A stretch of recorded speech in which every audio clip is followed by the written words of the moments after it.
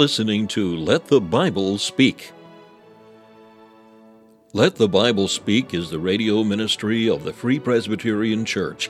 Stephen Pollock is the pastor of Free Presbyterian Church of Malvern, Pennsylvania.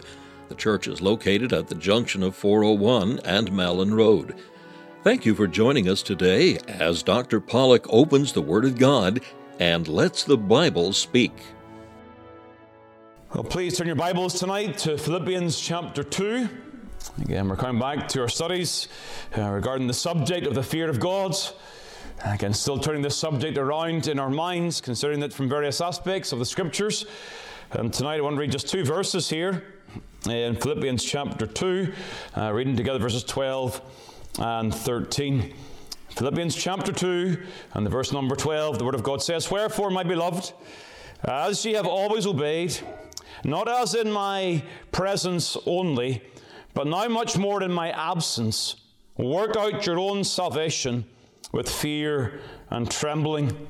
For it is God which worketh in you, both to will and to do of his good pleasure." As I said, we're returning to our studies in the subject of the fear of God. And we've looked, of course, in some detail at the fact that there are two separate concepts in the Word of God that relate to this subject of the fear of God. Now, there is, at times, a proper consideration of the fear of God as the terror of God, as a fear of God with regards to the punishment that is our due. But of course, there's also this general term of the reverence of God, the awe of God. Now, both of these concepts have a place in the life of the believer, but the latter certainly dominates. It is the sense of a reverence of God that dominates and indeed controls our living in this world. It is a living with the awareness of God's eye and an eagerness for God's smile that governs our thoughts and words and deeds. We want to please the Lord. We want to live before the Lord in His sight and do that which is right in His sight in all of our ways. We don't want to be like Ahab, who sold himself to do evil in the sight of the Lord. We want to give ourselves to do righteousness in the sight of the Lord. And it is God, of course, that grants this fear in our hearts in the work of regeneration. As we've seen in Jeremiah chapter 32, God makes a covenant with us, and in that covenant He puts His fear into our hearts in order that we will not depart from Him.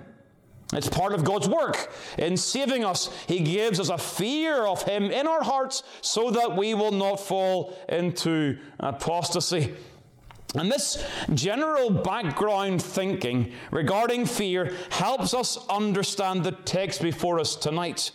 We're looking here at Philippians chapter 2 and the verse number 12, where it tells us to work out our own salvation, and here's the language, with fear and trembling.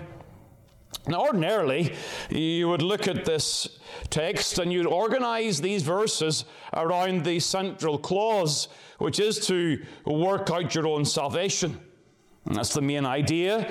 It leads from verse 12. The beginning of verse 12, you've always obeyed. Now in my absence also, work out your own salvation with fear and trembling, for it is God which worketh in you both to will and to do of his good pleasure. The central clause here is the command to work out your own salvation.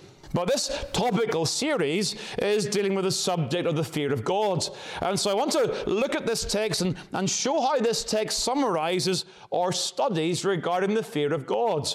And then having seen that, we're going to just do that by way of introduction. We're then going to see how that works out in some other Bible references tonight.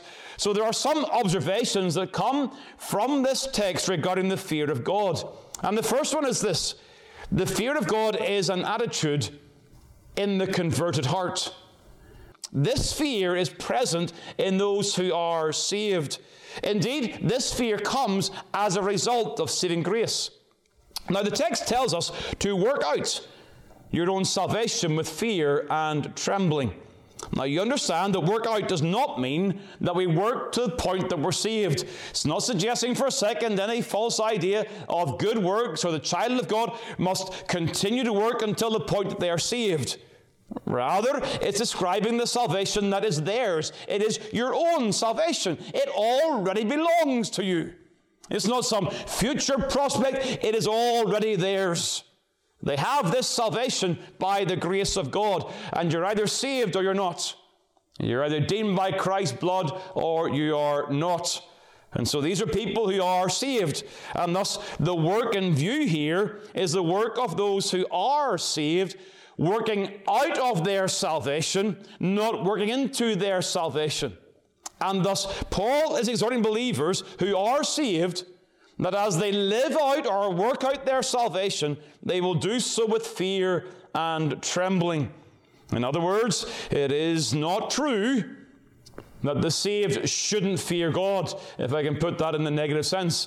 And again, there are those who suggest that through the grace of God, there shouldn't be this fear of God in the believer. No, the opposite. Because of God's grace, there ought to be this godly, reverent fear. That's observation one. This fear is the attitude in the converted. Secondly, this fear is an attitude that controls. Look at the language here. Work out your own salvation. And as you examine these two texts, there are equivalent words in the context. Verse number 12. Wherefore, my beloved, as ye have always obeyed, work out your own salvation. And the idea is that Paul is saying that in my presence you've obeyed, now in my absence you should obey. And what word does he use to describe their obedience? Work out your own salvation. The continued obedience to the commands of God that was present when Paul was there must be present in Paul's absence, and Paul can happily say that is what it means to work out your own salvation. And that's even proven further by verse number 13. For it is God which worketh in you, both to will, and note the words, and to do. So this working out your salvation is language that denotes obedience. The doing of the will of God and obeying the commands of God. And so fear here, it led to obedience in Paul's presence. They had a reverence for Paul. That's the idea here. They were reverent to Paul. When he was there in presence, they understood his authority. He's a servant of Christ Jesus. And so that governs and controls their actions. He acknowledges that. You obey in my presence, says Paul. There's that controlling attitude. The presence of the apostle has an impact upon their conduct. And he's saying now, in his absence, though Paul is absent, they must now live out and work out salvation in fear. And the implication is, of course, though Paul is not there, the Lord is there. That's the sense of fear here. You work out your salvation in an awareness of the presence of God. And so we should not be governed, and you understand this, we should not be governed only by man's presence. And we'll see this later on tonight. But rather, we must always be mindful we live and we exist in the presence of the Lord. So observation number one, this attitude is in the converted heart. It is an attitude that controls. And thirdly, it is an attitude that is commanded. This is something that comes by grace. But as God works in us by grace, that does not remove the responsibility or the imperatives to put on these graces. And so we'll say, well, we can only fear God by God's grace. Well, that's true. You can only love God by God's grace, and yet the Bible still commands us to love the Lord your God. And so the command here is to work out your salvation with fear and trembling. The idea being that part of the command includes the attitude whereby the command is worked out. Work out your salvation with fear and trembling. So it's a command here that we must live our lives in the fear and trembling of God. It is our responsibility. It is our duty before God to have this attitude of fear before God. Yes, I understand we only have this because God works in us. Verse 13, I get that. I understand we can only obey the commands of God by the grace of God and by the power of God. Amen to that. However, we are still duty bound. Every day we have the responsibility to get up before God and say, Lord, I'm in your presence. I'm going to live this day in your sight. And I'm going to do so consciously. And I'm going to live day by day in the awareness that I want your smile, not your frown. And that's the idea. of living out, obeying the commands of God in this attitude of fear and trembling. It is our responsibility. Thayer, one of the Greek dictionaries, has this definition of this couplet that comes together, fear and trembling. And the two words, when they're brought together, they say this: it's used to describe the anxiety, and not carnally, but the concern of one who distrusts his ability completely to meet all requirements and religiously does his utmost to fulfill his duty. And that's the idea. It's living with this awareness. I can't obey the Lord in my own strength. And so I want to get before God. I want to depend upon God. I want to live before God in my life. And so this is the duty that's given to us here by the Apostle Paul. It is to work out or live out our salvation, the grace that God has worked in us, but to work that out, to live that out, to obey, and to do so with fear and trembling. Now tonight, what I want to do is I want to examine the scripture examples that then occur of the saints working out their salvation in such a manner. Because this term, fear and trembling, is not just found here in Philippians chapter 2. And when you see the other references that are there in the Word of God, again, you get a fairly good summary of Christian responsibility in this world. What is the duty of the child of God in this world? What are the parallels when it comes to fear and trembling? Well, there are 5 that I want to leave with you tonight very briefly. And we're just going to highlight these and really move on. The first one is we must worship in fear and trembling. Now here, I'm not going to repeat the last couple of studies. We've done with this already. The Psalm 2, serve the Lord with fear, rejoice with trembling. And we considered this in previous studies, but I don't want to ignore it. I don't want to try to have a summary of the Christian duties here and ignore the responsibility to worship God. A major aspect of the Christian life is to worship God. We could say that is true in totality. Our life is an act of worship to God. But as we saw in the second psalm, what's in view in the second psalm is not so much the living sacrifice of Romans 12, but it is actually public worship. Singing and praising God in public worship. And those who are saved, they will be those who worship. When by God's grace we come to see Christ, we will gladly come to worship. But our worship must be marked by this fear and trembling. That's what it is. Work out your salvation with fear and trembling. Therefore, worship with fear and trembling. When there is an absence of reverence in worship, there's an absence of the fear of God. And there may therefore be the absence of the saving grace of God. Those who trivialize worship and treat worship as something of little importance, they really don't understand the nature of the fear of God. And the concern may well be that they don't understand the nature of saving grace at all. We worship in fear and trembling. Secondly, we receive the word in fear and trembling. Now, we've got to remember this. We are saved because we received the word. 1 Thessalonians. We received the preaching of the gospel, not as the word of man, but as is in truth the word of God. And so we're saved because we received the word by the grace of God. But those who are saved, they don't stop receiving the word. They continue to receive the word. And I'm telling you, they receive the word of God continually in an attitude of fear and trembling. And the example is back in 2 Corinthians chapter 7. Turn back there. 2 Corinthians chapter 7. And in God's providence, we looked at this in our Bible reading on Sunday evening. It's 2 Corinthians chapter 7. And you may remember the situation here is the visit of Titus to the church in Corinth, and then Titus coming back and reporting to Paul the nature of his visit and the outcome of his visit. And Paul describes how he's comforted by Titus's visit, chapter 7, verse 6. Nevertheless, God, that comforted those that are cast down, comforted us by the coming of Titus. And how? Because he comes and he reports. He tells them about, verse 7, their desire, their mourning, their fervent mind toward Paul. The concern was, had the Corinthians forsaken allegiance to the apostolic doctrine? They were now suspecting Paul wasn't what he should be. They were suspecting and charging Paul falsely. And Titus goes and he comes back to Paul and says, no, Paul, it's not the way it is. They do have a mind towards you. They still hold fast. There are issues to deal with, but by and large, they're still following the right path.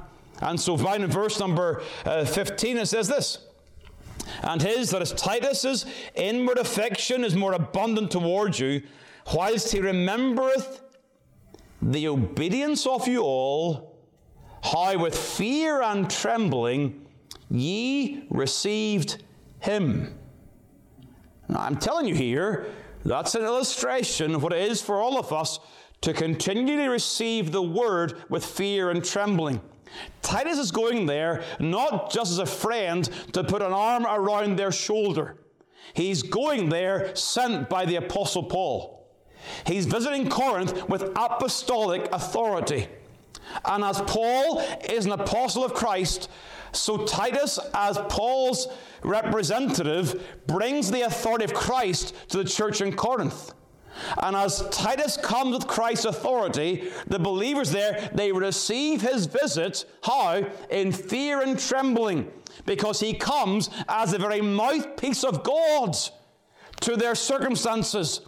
And Titus delights that they're humble and fearful and trembling before the authority of Christ Jesus. That's the picture here. Fear and trembling used in our text.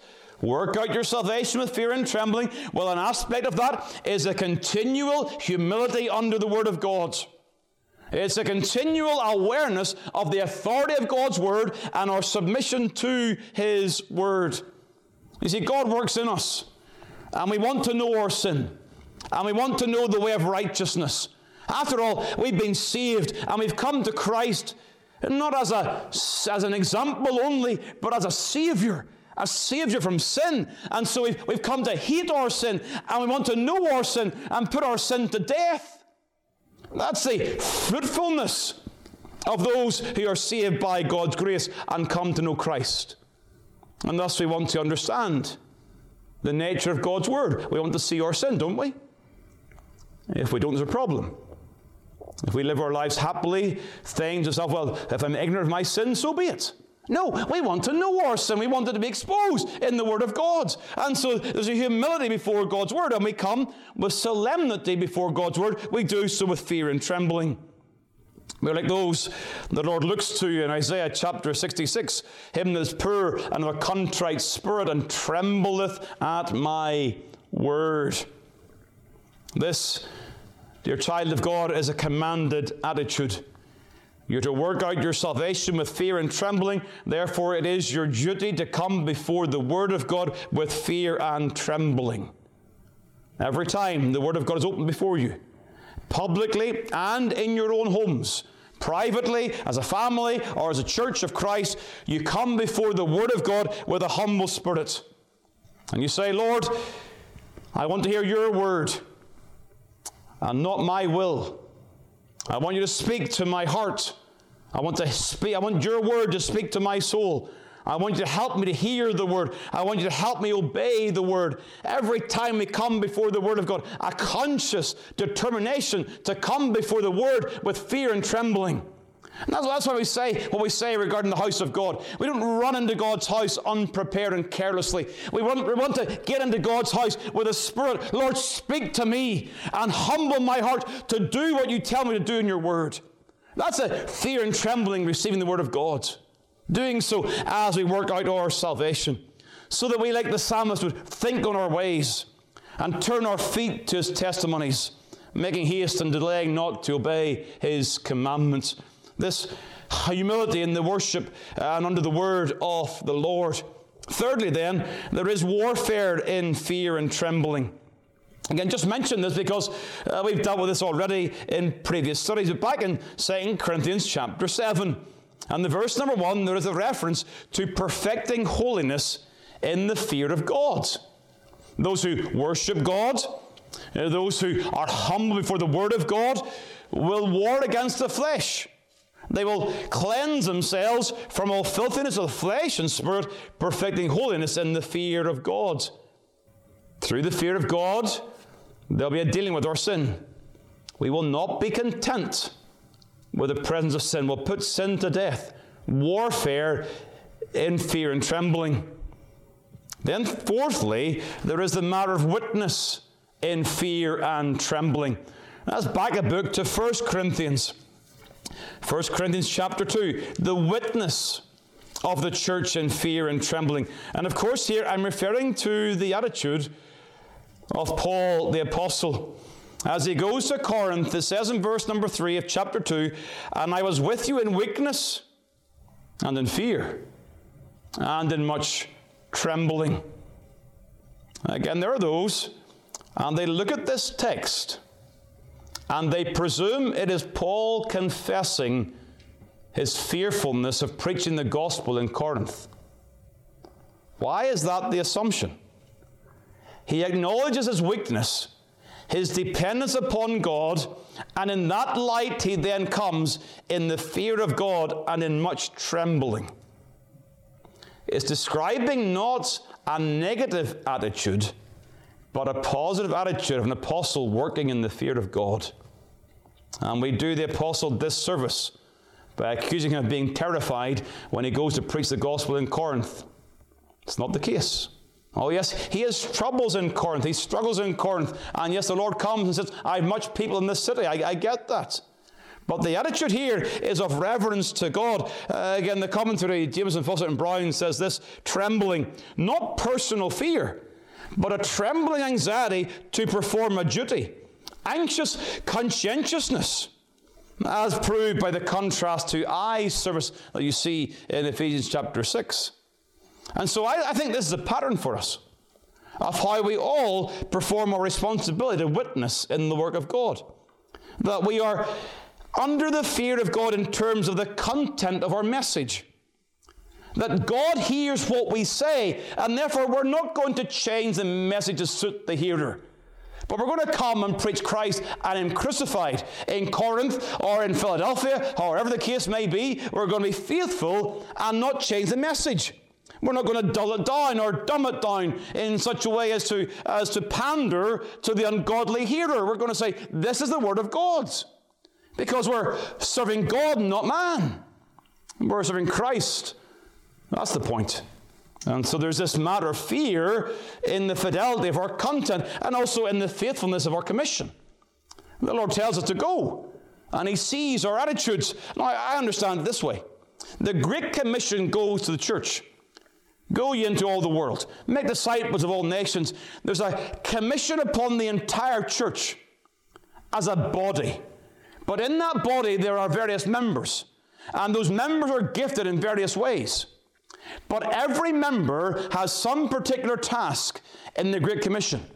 They may not be the mouthpiece. They may not be the missionary, the minister, the evangelist. They may not have that role, but they have some role in the witness of God. That role may be a witness of prayer and supporting the fellowship financially. There are various things the church can do. The body has various members. We are not all mouthpieces. But we've all got a duty. And we must examine our souls. What am I doing to fulfill the Great Commission? What am I doing for the witness of God in the church of Christ Jesus? What's my responsibility? And am I doing it with fear and trembling?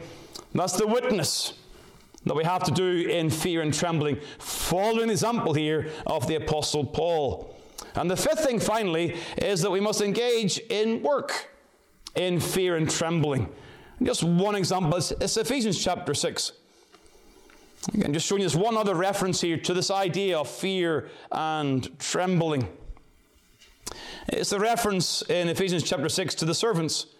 Servants, be obedient to them that are your masters according to the flesh, with fear and trembling, in singleness of your heart as unto Christ, not with eye service as men pleasers, but are the servants of Christ, doing the will of God from the heart.